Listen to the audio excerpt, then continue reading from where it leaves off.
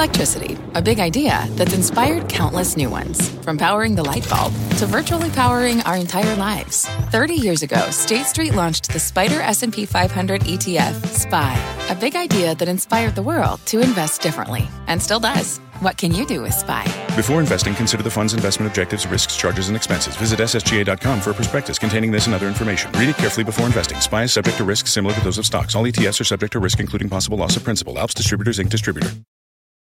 You're listening to The Exchange. Here's today's show. Hi, everybody. Here's what's ahead on The Exchange. A familiar refrain lately, the Nasdaq is leading today's rally. In fact, the Dow's negative while the Nasdaq is up 1.5%. So is tech the place to be? One of our guests says yes, as long as it's resilient tech. What he means by that, what he's buying and what he's not. Plus, Europe's energy crisis. Countries are now being asked to ration nat gas. We're live on the ground in Germany for the latest and whether it could happen here next. And Tesla, United Airlines, and homebuilder D.R. Horton are all on deck with results. We've got the action, the story, and the trade on all three in today's earnings exchange. But first, over to that man. Dom Chu has our market numbers. I wish I could tell you that there was better news, but right now we're still positive. But we've lost some steam, and markedly so, Kelly. Here's what I'm going to talk about. The Dow Industrials are actually negative right now, down about 30 points, just about 0.1% declines. But we had strong gains for most of the morning. The S&P 500 is 39.55, so we're kind of creeping back up towards that 4,000 level, up about 19 points. That's half of 1%. That's still pretty solid, but to kind of put some context around where the trading range has been today, at the lows of the session, we were down roughly 14 handles, and then at the highs of the session, up about 38. So you can kind of see tilting a little bit more towards the highs, but generally in the middle of that range, so we've lost a little bit of steam. The composite index for the Nasdaq, 11,879. 165 points, 1.5% gains there. So we're going to see whether or not that momentum can find some direction one way or the other in the next hour or two here. One place we are watching, though, on the stock-specific side of things is what's happening between small caps and large caps. Now, over the course of this kind of month-to-date period in July, you can see they've been trading pretty closely to each other for the most part of this month here. But it's in the last couple of weeks that we've seen some real outperformance in those small cap stocks. So whether or not that's a better indicator for possibly better times ahead for the economy remains to be seen. But remember, in times of distress, oftentimes those large cap stocks, even if they go down, are better than the small caps. So it's something to watch there in terms of trend. And then cryptocurrencies. If you take a look at what's happening right now, we are still above the 23,000 mark for Bitcoin prices, up about $230 right now, 1% gains there, off session highs. Ether has actually now drifted slightly into negative territory, 1,560. And then Coinbase is up 11% today on this big rebound that we're seeing in crypto prices over the course of the last couple of weeks. And to put it in context for you, Kelly, if you look at a long-term chart of Bitcoin, we know it's lost about 2/3 of its value by now since the record highs that we've seen. Again, that's a big move down lower, but this bounce that you're seeing here is now up roughly 26% off the lows in just the last couple of weeks. And by the way, Ethereum prices are up double that amount. So whether or not there's some kind of a bullish move here, keep an eye on 25,000, Kelly. That level in Bitcoin prices represents the 50-day average price. If you get above there, some traders say there might be a change in sentiment around Bitcoin prices. I'll send things back over to you. Yeah, a little bit of a change already, maybe. Dom, thank you very much. Energy shortages are quickly becoming the top global worry point, and Europe is ground zero. The continent on edge ahead of tomorrow's planned restart of the Nord Stream 1 gas pipeline and over how much gas Putin might actually let flow. At the same time, European countries are now being asked to ration their nat gas consumption by 15%. And right now, nat gas prices are spiking, jumping nearly 6% just in the past couple minutes. For the latest and the fallout, let's bring in our own Brian Sullivan, who's live on the ground in Frankfurt, Germany, a country that's the focal point of this crisis. Brian? Yeah, Kelly, hi. It's been the UK. That's why we're in the UK talking about sort of the same thing. Obviously, that was before the war. That was back in November. I know that 15% does not sound like a lot, but I want you to put that into perspective. I mean, take 15% of a year. Effectively, that is, 6 weeks or a month and a half of total energy consumption that countries in the EU are going to be voluntarily asked to pull back on. 15%. I mean, that is actually a massive number. And I gave sort of the air quotes with voluntary, Kelly, because there's also a provision in the proposal where they would basically say you have to do it, that they could actually force it if this proposal passes. So it may not be as voluntary as some think. And even a 15% cut, you could maybe shave, what, a 1.5% off GDP? The European economy, Kelly, is as big as America. Take 1.5% off the American economy, you're going to see corporate earnings fall, and you could very well see the stock market fall. We should start maybe getting some flow data tomorrow as early as 6 a.m. Berlin time. It may be the market event, really not of the week, but of the month, and one of the key events of the year. Brian, the numbers are so shocking when we look at some of the inflation data. It's pretty terrifying when you read about what could happen going into the winter. What's it like in terms of the mood when you speak with people there? That's what I'm most curious about. Are all of these headlines overblowing the real danger on the ground, or are people really nervous? I mean, well, people here in Frankfurt, right, there's some dancing going on. I mean, they're trying to say they're not nervous, but they are nervous. I mean, the guys at the steel mill that we talked to, we didn't put them on camera, but we had plenty of time. We were at the steel mill in Lagerfeld earlier today. Of course they're worried. This is their career. What if the government says to them, you need to shut down this steel mill, you use too much power? Maybe they get furloughed for a couple of weeks with pay. That's one thing. But what if entire industries or companies, Kelly, are shut off for a couple of months or longer? This EC proposal, European Commission proposal, is for 8 months, not for 8 days, not for 8 weeks, but for 8 months. This is the real deal, and it affects U.S. markets as well. A lot of people are saying, why is Sullivan over there? It's a long way away. It's not the U.S. It has to do with the U.S. because you have huge percentages of sales from S&P 500 companies, Kelly, that go to Europe. If the European economy takes a huge hit, if Germany, the fourth biggest economy, takes a hit because of energy, what do you think is going to happen with corporate earnings in the United States? They're going to take a hit. Small anecdote, by the way. Things like this.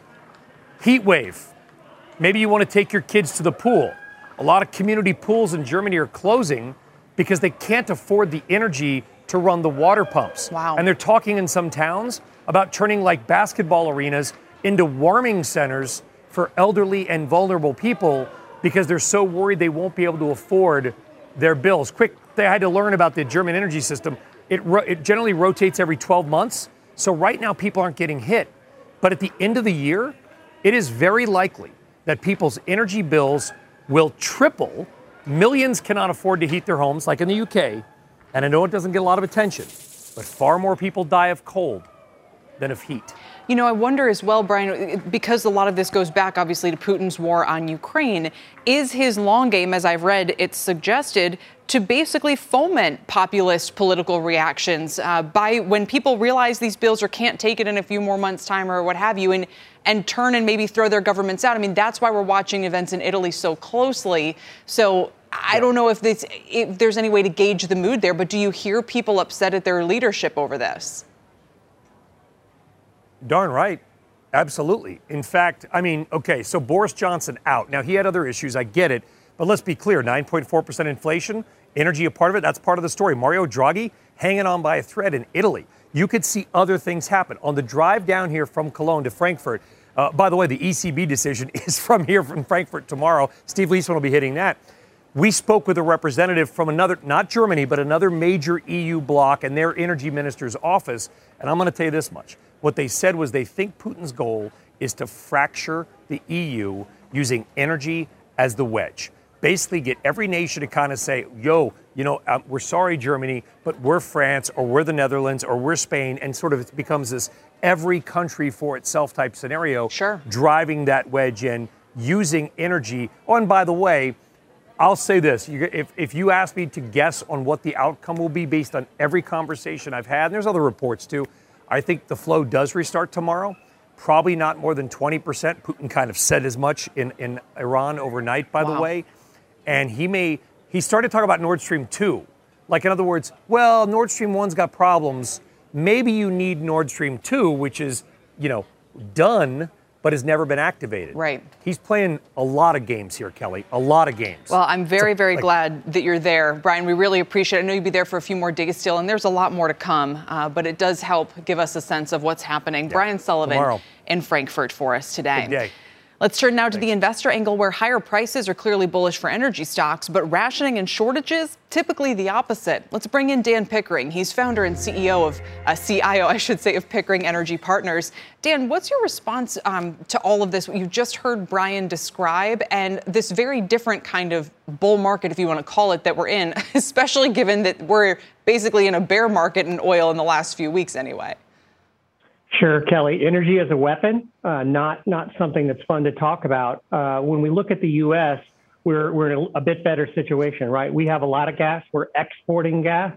And so we're not going to be in the same situation as Europe. We are benefiting from higher prices, we, the industry. That's going to flow through to our consumers and our population as we move through our winter. But right now, it's bullish for U.S. natural gas prices, and it's bullish for U.S. energy stocks. Our nat gas prices have still just about doubled, probably year to date or over the past year. So we've seen stocks of big producers move accordingly. But if we see further moves to restrict our exports, for instance, would that be a problem? Well, what we've seen is restricting imports and bottlenecking a commodity, whether it's products or gas, would be a negative for price. We've seen that. The Freeport LNG facility had a problem, restricted their exports, and we saw price come down temporarily. So, yes, if we reduce our exports, that's a bad thing for price. But generally, we're going to be part of the energy solution, the energy security solution for Europe, and that's going to play out over the next 3 or 4 years. And so, that's generally bullish for price. And should we just run through the list? I mean, is there any reason why people shouldn't feel comfortable betting on stocks like Antero, EQT, Chesapeake to participate in further gains and for the nat gas price to rise further from here as well? Sure. When you look at that, these stocks are very inexpensive, 2 to 3 times cash flows and generating free cash yields in 23 of 20% plus. So they're inexpensive, and they've got this tailwind from a macro perspective. So it feels like they're a good place to be. Energy is not particularly popular with the market right now, but the underlying fundamentals are strong and the stocks are cheap. So it feels like a good place to continue to have exposure. What would you do on the oil side of this? Especially, look, we know the president wants to push things in a clean energy way and will probably pursue means like a further windfall tax or something to that effect if they have to, if they feel like prices go back up and the consumer isn't responding well to that. Yeah, oil names, I think, are still part of an energy portfolio for sure, because they're also inexpensive and we've got a tight oil market. I think there's more political risk around oil, and you've got an overhang of energy transition. Natural gas is going to be a longer term part of the answer, right? The EU just said natural gas is part of the green solution. So gas has probably more favorable, 15-year trends. But in the near term, both oil and gas stocks, I think, make a lot of sense to be involved in. All right, Dan, we'll leave it there. Thank you. Dan Pickering with WTI crude back over 104 a barrel. And President Biden is set to announce a set of new executive actions this afternoon aimed at curbing climate change and promoting clean energy. Renewable stocks, they've held up a little better than the broader market this year, but are still down since January. Could they get some new life? Pippa Stevens is here with more. What are we expecting out of this, Pippa? Well, Kelly, first up, the climate crisis was a huge part of Biden's presidential campaign. But many of those goals have been sidelined, and we can see that reflected in renewable energy stocks. Take a look at this chart of the ICLN, which tracks a broad range of clean energy names, and you can see the upward momentum out of the pandemic through when Biden was elected in November 2020 and all the way to January 2021 when Democrats took control of the Senate. But it's been downhill since then. The administration's been unable to move things forward, leading to, as one person told me, deep pessimism on the policy front. Add in supply chain bottlenecks and rising rate fears, and there are many, many hurdles. But on the flip side, we've got surging fossil fuel prices, a grid that can't keep up, and more extreme weather events. Sunrun CEO Mary Powell telling me demand for solar systems is off the charts. Still, these stocks have been hammered. TPI Composites more than 70% below its 52-week high. Fuel Cell Energy, Plug Power, Sunrun, Sonova, Array Technologies, Kelly, all down more than 50%. Sure, the bigger news seems to be Senator Manchin saying, let's not move forward with a big congressional piece of this, which I imagine would have been far more significant than whatever President Biden is going to announce. Absolutely. That was the Biden administration's hallmark legislation. There was more than $300 billion in the BBB for climate crisis goals. And that's now been sidelined. And so Biden's power has really been diminished here. He could declare a national state of emergency on the climate crisis, but we've heard he's not going to do that today. So that is still a tool available to him. There are smaller things they can target. There's also the hope that some of the tax credits could be extended because that has received bipartisan support and was last extended in 2020. So, all hope is not lost. But Senator Manchin opposing the BBB, at least for now, is definitely a big hurdle for the group. All right, we will see what the president says. But to your point, much smaller, and the stocks obviously showing that as well. Pippa, thanks. Our Pippa Stevens. Coming up, while stocks haven't quite found their footing, the Fed is hiking, and the economy may be slowing, our market strategist says it's time to look on the bright side. You can pick up some companies with lasting resilience for very cheap. He'll explain next. Plus, the earnings parade rolls on with Tesla and United Airlines reporting after the bell today and D.R. Horton in the morning. We have the story and the numbers to watch ahead on The Exchange.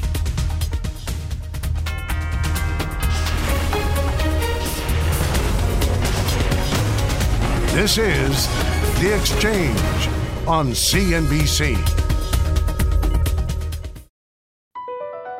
BP added more than $70 billion to the U.S. economy in 2022. Investments like acquiring America's largest biogas producer, Archaea Energy, and starting up new infrastructure in the Gulf of Mexico. It's and, not or. See what doing both means for energy nationwide at bp.com/investing in America. What's on the horizon for financial markets? At PGIM, it's a question that over 1,400 investment professionals relentlessly research in pursuit of your long-term goals. Specialized across asset classes, but united in collaboration, our teams provide global and local expertise. Our investments shape tomorrow, today. Pursue your tomorrow with PGIM, a leading global asset manager.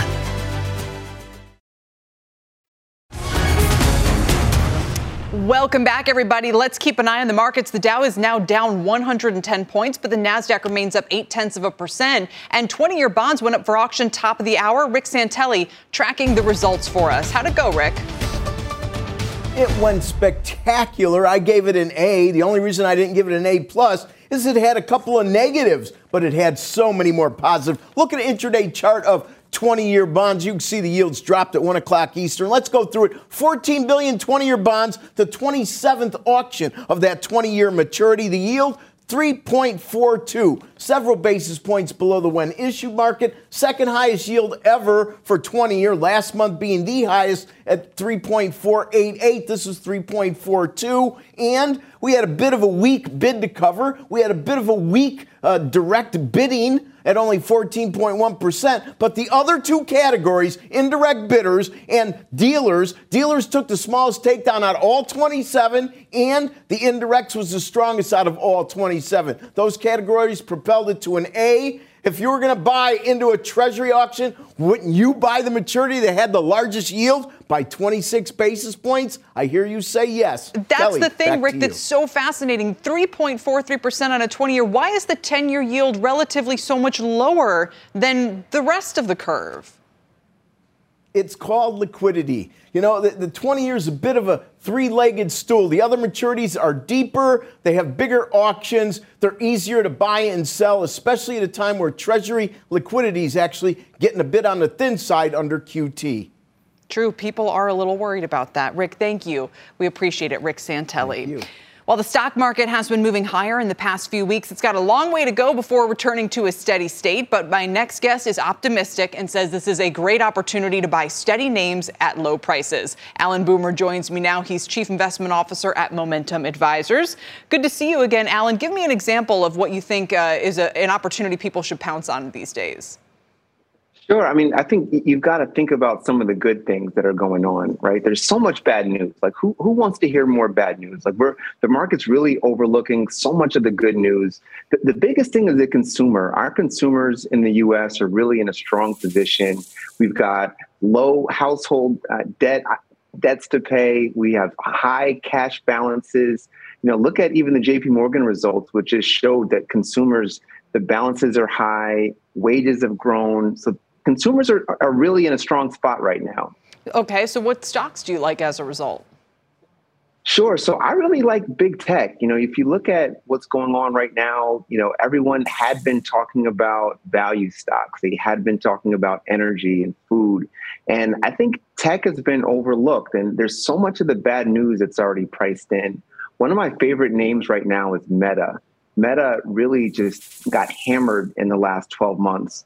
And it's a great business. Like they've got some challenges. I think their results are going to be a bit volatile in terms of their ad revenue. But I just look at the valuation. Meta's trading at something like 13 times earnings, trailing earnings. It's almost 10 times. If you look at what we expect future earnings to be, I see a tremendous amount of value in a business that has some really strong growth engines. They've got the Instagram business, the Reels business, and again, they're investing in the metaverse as well. It's interesting though, Google, according to the information, is going to halt hiring for a few weeks or slow it. We've heard the same from Apple. We've heard the same from Microsoft, from a number of big tech companies. What do you read into that if you're bullish on the stocks here? Yeah, I think companies are just trying to manage their margins. They're trying to manage their expenses. They want to generate what's called operating leverage. That's when you keep your expenses the same, but grow your revenue base, right? And I think it's smart. There's a lot of signs that are pointing to a recession, a lot of signs. I mean, you look at the yield curve, you look at the stock market, you look at, all sorts of metrics. And so I think, a smart CEO or CFO is going to make some really conservative decisions around expenses in this sort of environment. But it doesn't negate all the good news that, again, as you drive around and you see people spending money, that's still a good environment for stocks. No, and I take your point that this time around, you see that as expense management maybe, and not so much a sign of worse to come. Alan, we'll leave it there. Thank you, sir. Great. Thanks for having me. Boomer on resilient tech. He's sticking with it. Still ahead, Chipotle shares are down 30% from their recent highs, and the restaurant is now fighting more than just high avocado prices. We will explain. Plus, Beijing's got a big tech problem that could ripple through the whole country's economy. We'll take you inside the so-called Silicon Valley of China and explain the stocks at risk. We're back after this. BP added more than $70 billion to the U.S. economy in 2022. Investments like acquiring America's largest biogas producer, Archaea Energy, and starting up new infrastructure in the Gulf of Mexico. It's and, not or. See what doing both means for energy nationwide at bp.com/investing in America. VR training platforms, like the one developed by Fundamental VR and Orbis International, are helping surgeons train over and over before operating on real patients. As you practice each skill, the muscle memory starts to develop. Learn more at meta.com/metaverse impact. Welcome back to the exchange. We are near session lows. Dow was down 180. It's down 105. But this kind of weaker tone this afternoon could be accounted for by the headlines out of Italy, where they're continuing to struggle to try to keep the government together under Draghi. There's implications for how that might constrain the European Central Bank, for instance, which is supposed to raise half a point maybe tomorrow. Can they do that? In light of all of this, we'll see. The S&P up 6 points. The Nasdaq still strong, up 0.9% today. The gaming stocks are also in the green after authorities in Macau said casinos there will be allowed to reopen on Saturday. The city went into lockdown nearly 2 weeks ago amid a COVID outbreak. All non-essential businesses were forced to close.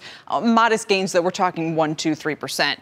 Netflix is still leading the S&P after losing fewer subscribers than Wall Street expected. They even expect to add a net 1 million new subs this quarter. The shares are now up 30% from their recent lows, hanging on to a 5% gain today, and they're still down 70% from their recent high last November. down. Now, on the flip side, the worst performer in the S&P is actually Baker Hughes today, the oil services major, after a big miss on the top and bottom lines. They're blaming that on shortages, supply chain inflation, and the suspension of the Russian business. Shares are on pace for their worst day since June 2020, down 8%. A reminder that you can't just invest in this whole sector if you think that oil prices are going up. And of course, lately, they've been struggling to do even that. Let's get to Bertha Coombs now for a CNBC News update. Bertha?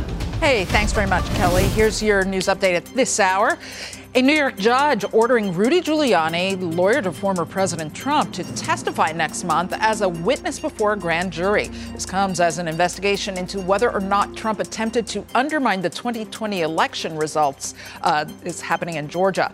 The Army is projecting it will fail to recruit as many troops as it hoped over the next 2 years, falling short by as much as 40,000 new recruits. In addition to existing financial incentives, the Army has also explored the idea of no longer requiring recruits to have a high school diploma. And fires continuing to burn across southern Europe, sparked by extreme heat for a second day.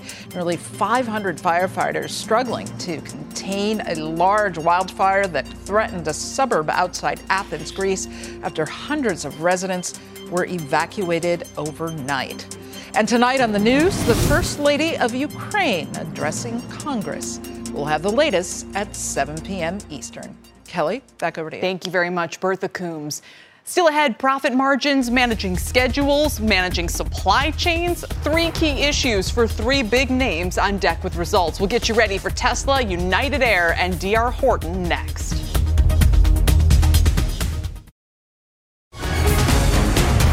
Welcome back. Earnings season is now in full swing. So let's get the action, the story, and the trade on 3 important names that are about to report in today's earnings exchange. And the first one is Tesla. It's after the bell today. Shares are higher for a 6th straight session, believe it or not, into this print, but they're still down 30% this year. And that's on pace for its first yearly loss since 2016.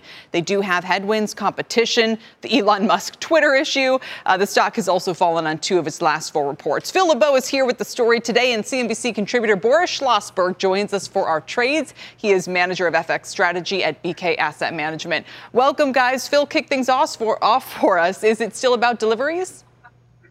No, it's not about deliveries because we already have those numbers. We had them 3 weeks ago, and there might be a small change there. Nothing major. It's about automotive gross margins, ex zero emission credits. That's the key, ex zero emission credits. Last quarter, they came in at greater than 30%. This quarter, the street is expecting them to come in at 28.2%. Look, if they come in anywhere between 28 and 29%, I don't think the stock is going to move a lot. If they are materially lower, that's the concern because Elon Musk has said, look, these furnaces or these gigafactories in Austin and Berlin, they are furnaces burning money. And that's the reason we're seeing margin compression. We knew that was going to happen when they were starting up the 2 new plants. That's natural. That's what's expected to happen. But is it greater than expected? I think that's what people will be focused on. Obviously, if there's any change in terms of their guidance for the second half of the year, that would have an impact as well. But it's really going to be what they're noticing on the cost side in terms of those 2 gigafactories. And also, they'll talk about China in terms of production and how much it's come back. All right. And they have raised price quite a bit. Those operating margins you mentioned are fantastic, really. But Boris, you're a bear on the stock, aren't you? Why? I'm a bear long term on the stock because I think Tesla ultimately is the Cisco of our time. It's a good company whose stock is just way out of whack to its actual valuation. And I have this sneaking suspicion, maybe I'll pay dearly for saying it, but I don't think you'll ever see 1,200 again, just like Cisco took 20 years to never see its highs again. But in the more immediate future, yeah, I totally agree with Phil. It's really about cash flow. The market was looking for about $2 billion. Now they're just looking for $500 million cash flow. If that number is even lower, as he said, Berlin and Austin are big cash burners. And most importantly, it's really it's China. It's the Shanghai factory. That's the very, very productive factory that needs to come back as soon as possible to 100% capacity. That's the big question. How are they going to guide that? What's happening there? And also, obviously, COVID, always an existential question in China. All of those things could really have a big material impact. So my view is stock rallies, my impulse would be to fade the rally if it rallies post news. He's not going to be on the call, is he, Phil, Elon Musk? You never know. He said in the past that in the future he may not be on calls if he doesn't feel there's anything relevant to discuss. And he has been much more muted when he has been on these calls, I'd say over the last 4 to 6 quarters, Kelly. I mean, gone are the days, maybe they'll come back, but gone are the days when he would pop up on the call and who knew what he was going to say. I think if he's on this call, I wouldn't expect big fireworks statements. He has been much more reserved. Quickly, Boris, if the Twitter or when the Twitter drama comes to an end, does that make you more bullish on Tesla? I mean, has that been a big part of has that been a big overhang for the stock this year? It's definitely an overhang, and it continues to be, I think, a much more negative overhang, both from just a brand equity point of view, because I think it's damaged his reputation quite a lot, and also from the fact that it looks like Delaware Chancery Court is just not going to put up with it. I mean, there's a very real possibility they could make him pay a lot of money. That event by itself could have a negative impact on Tesla because it would force him to sell some stock. All right, fair enough. Both of you stay right there. Let's turn from Tesla, to United, I should say, which also reports after the bell today, and the shares are trying for a 4th straight day of gains. United, believe it or not, is actually down only 5% this year. Pretty good. Demand is through the roof as folks look to travel again, but it hasn't been immune to staffing and cost challenges, obviously, that have plagued the airline industry. Phil, what are you watching for? What's going to ultimately come in when the earnings are reported. Remember what we saw last week from Delta, and it missed by a pretty wide margin because of the issues with the scheduling, the staffing challenges, operational issues, as well as jet fuel coming in greater than expected. What do we hear from United? And frankly, is this a continuation of what we might expect for the rest of the airlines when they report their Q2 numbers? And then what's the booking picture beyond Labor Day? Yes, we know that there is massive demand all the way through Labor Day. Beyond Labor Day, what are they expecting? And what's happening with their transatlantic growth? Remember, they added so many flights, expanded their schedule, and there's great demand going over to Europe. But, Kelly, I was just in the UK. It's an absolute mess over there. Yeah. Flying out of the UK is an absolute mess. And as these stories come out, does that make people think twice about, whether it's to Britain or to somewhere else, thinking twice about booking a trip in the fall? It must, or maybe just takes the edge off business travel, which is more lucrative, as we know. Phil, we know you're also going to be speaking with the CEO. We look forward to that. He'll have an exclusive interview with United Airlines CEO Scott Kirby today on Fast Money. Boris, you're bullish on the stock, is that right? Yeah, I'm long-term bullish, but I totally, sympathize with all the issues that Phil has brought up. I actually spoke to some UAL road warriors who tell me they now plan 2 days for any trip they make because they expect the flights to be canceled, which is really incredible as a travel experience, if you can imagine. It's like the best of times and the best and the worst of times for the airlines because of the staffing shortages. That having been said, unless you forecast a very deep recession and demand falls off the cliff, I have to believe that all of this rationalization of costs, all of this ability to essentially operate in max capacity with a much leaner staff, in the long run is going to really pay off quite well for the company. And I think as long as we have a relatively soft slowdown, demand remains relatively buoyant, they'll be able to work out their problems. And ultimately, it should be probably a $50, $60 stock going forward as their cash flows really materially improve. Yeah, 41 right now, less than an 8 times forward PE, but obviously a lot of headwinds, micro and macro, to navigate.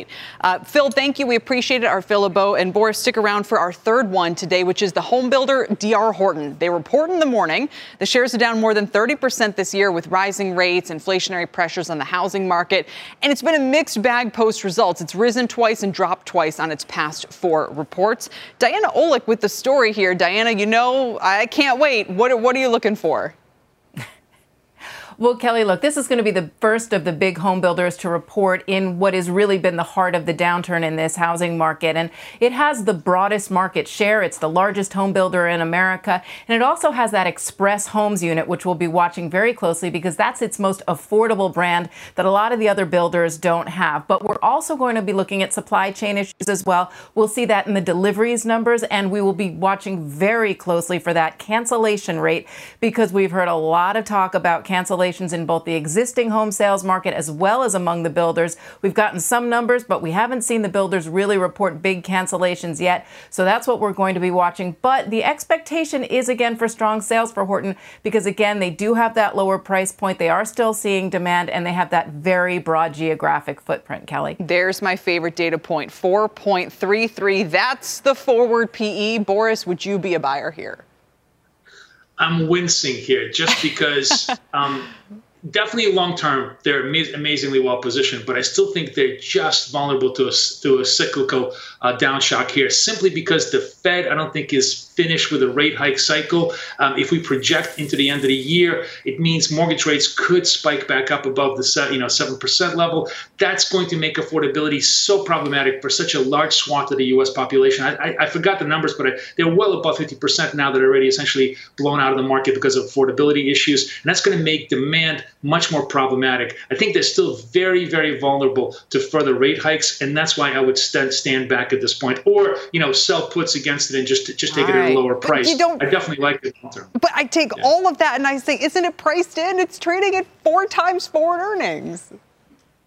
When stocks are priced that low, they can stay that low for quite a long time. They could even compress even lower if the data gets worse. That's, I guess, my point. Yeah. The point is that the Fed could really spoil the party for them. I just think the risk here is too great for the entry. But I may be wrong. All right. Well, I eagerly await. It's not just about today and what happens, but really in the months to come, what happens to these builder names. Diana, thank you. Our Diana Olick reporting, and Boris, thank you for all of our picks and trades today.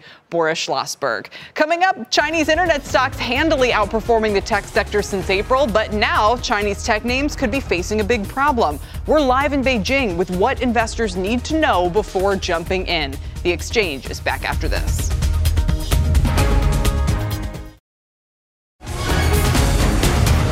Welcome back, everybody. China Internet ETF, the KWEB, up more than 15% the past 3 months. But if you're considering hopping back into these names, you may want to think twice. Eunice Yoon is in Beijing with a look at why.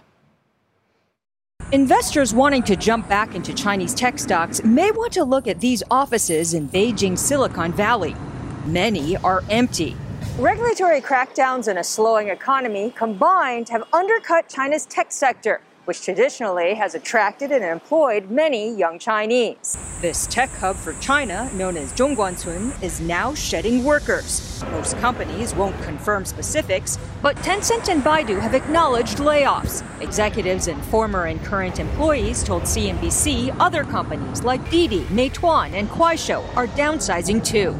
Until a couple of weeks ago, video sharing giant Kuaishou had multiple offices in this building, including this one. You could even see the outline of its logo still etched on the wall. Today, 0. Kuaishou says the move is unrelated to job cuts.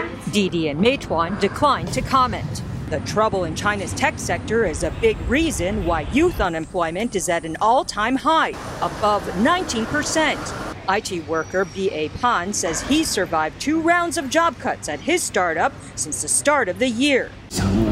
No one is thinking about jumping to other places, he says. Everyone is putting up with their current job as long as they can because it's too hard to find a job.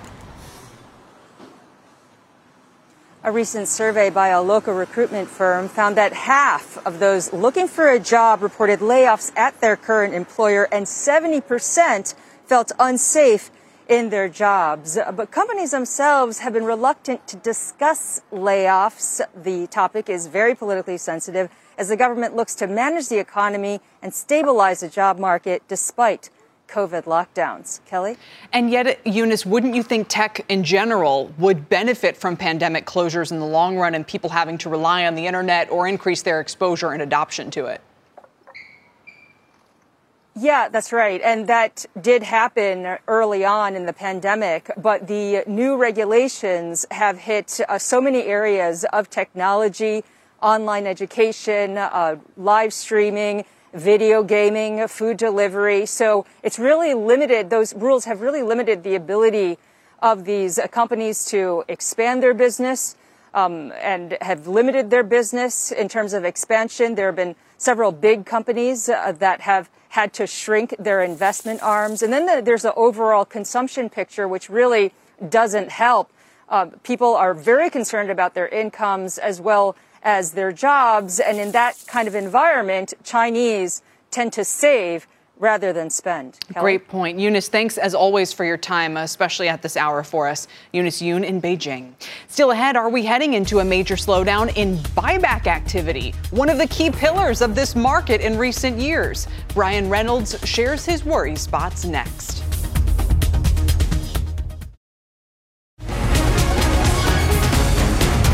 Welcome back to the exchange. Stock buybacks have been a major pillar of the bull market, not just this time around, but going all the way back to 2008. But now, could buyback activity be drying up? Big buyback names have been losing momentum lately, a trend that could worsen in the back half of this year. Joining me now is Brian Reynolds. He is Reynolds Strategy Chief Market Strategist. It's great to see you again, Brian. Welcome. Thanks, Kelly. What is flashing some concern for you? Because normally I go to you to be reminded of the importance and strength and presence of buybacks, but not right now. Well, this is a really complex investment environment, probably the most complex environment of most people's lifetimes. And the buybacks have been the biggest pillar of stock prices in the last year or so. But that's been offset somewhat by retail investors slowing and institutional investors becoming very, very bearish. I think we may be nearing a point where stocks in general start to go up because of the buybacks. And if that happens, there's going to be a lot of disbelief on Wall Street. And that's the type of environment where institutions sell the names buying back the most stocks. S&P has an index, the buyback index, and it's losing momentum now. And I think in the fall, it could start to underperform. And I think it makes sense to sell into strength now with an idea of buying on weakness this winter. Has there been any change in the pace of corporate buybacks? They've been setting records. The fourth quarter and the first quarter numbers each hit a record. They may have pulled back a little bit in the second quarter, but the reason why stocks are down is because the selling from institutions has overwhelmed those buybacks. I don't think that selling can go on forever. I think we're in some type of a multi-month bottoming process. If stocks get above the S&P 4018 area, I think that's an area of significant resistance. Then I think that starts at least a large bounce up in the fall. And again, I think people will fight that and probably sell the buyback names. Yeah, so why do you think this could get worse before it gets better? And I'm specifically talking about the underperformance of these big buyback names. Well, they've actually outperformed this year in the downturn. So if we do get a rise in general stock prices, I would expect them to lag, again, because people just don't believe the buybacks are going to persist. There's so much negativity out there. Bank of America's monthly survey showed that sentiment is at the worst levels in at least 20 years in the institutional side of the business, even worse than it was in 2008. But the credit market's still providing money for buybacks. In the first 2 days of this week, investors bought almost $40 billion of new corporate bonds. Much of that money is going to go to buybacks. Wow. It just won't probably be reflected in the stock's names because people will take that money and distribute it elsewhere. That is so interesting. And again, so it reminds us that buybacks are still happening. They're still strong. It's just that big money investors are so pessimistic. They're overwhelming that effect and kind of pushing a lot of these names lower. What about retail? You've highlighted the retail presence in this market has been a real thing, almost as important as buybacks. Retail sounds a little more bullish than the institutional side these days. Is that providing any offset? I would characterize retail as having gone from really hot in 20 and 21 when we last talked about that to more of a neutral this year.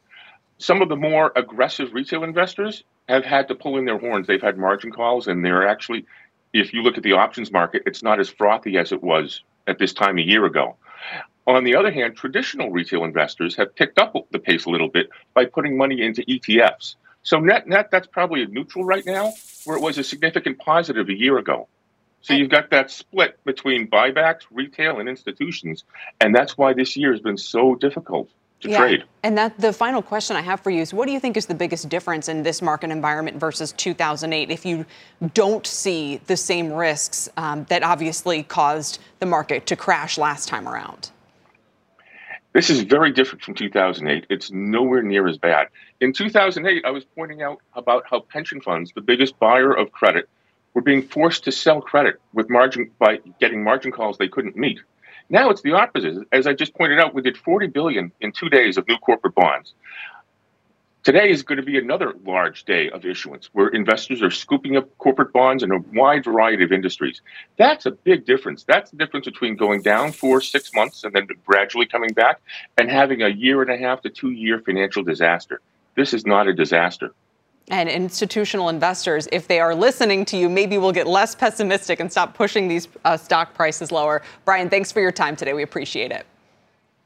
Brian Reynolds. Coming up, the Chipotle employees behind unionization efforts at the chain.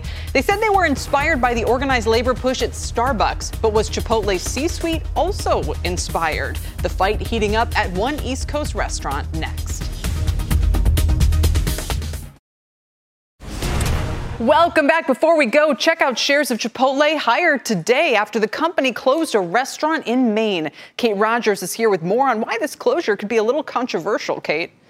Hey, Kelly, Chipotle closing down a location in Augusta, Maine, and the move is getting some attention as that store had filed a petition with the NLRB seeking to unionize.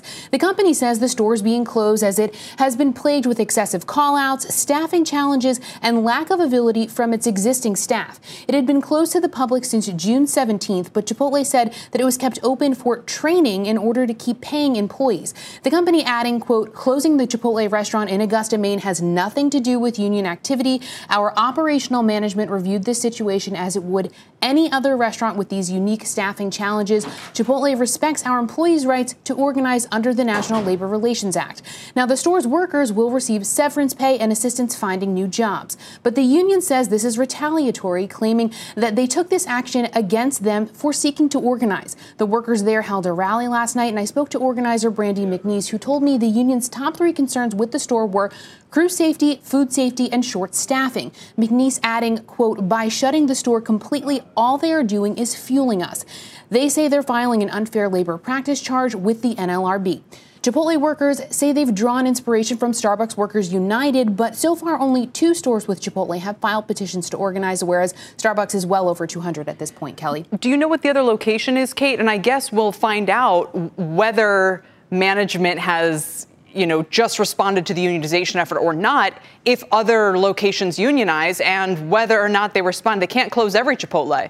The other petition is in Lansing, Michigan, and they're associated with the Teamsters Union. This Chipotle United is not associated with a larger union at this point, although it's been drawing support from the AFL-CIO and others. Starbucks, we should note, has also closed down some stores and cut hours. And similarly, it had said it was the same issue with staffing and not having enough staff to be able to continue operations. Their union also called that union busting as well. And it's important to note the NLRB in Buffalo issued a sweeping complaint against Starbucks in May that's now in its trial phase that basically claimed it retaliated against workers seeking to organize by closing down the store. So what happens from here is that if Chipotle Workers United does file this claim with the NLRB, it's up to the NLRB to decide and kind of look at the evidence and see if they're on Chipotle's side or the union side. And we'll see if the stock struggles as Starbucks has as this effort moves along. Kate, thank you. Kate Rogers. That does it for The Exchange, everybody. You've been listening to The Exchange. Make sure you're subscribed to get each episode every day. Same time, same place. BP added more than $70 billion to the U.S. economy in 2022 by making investments from coast to coast. Investments like building charging hubs for fleets of electric buses in California and starting up new infrastructure in the Gulf of Mexico. It's and, not or. See what doing both means for energy nationwide at bp.com/investing in America.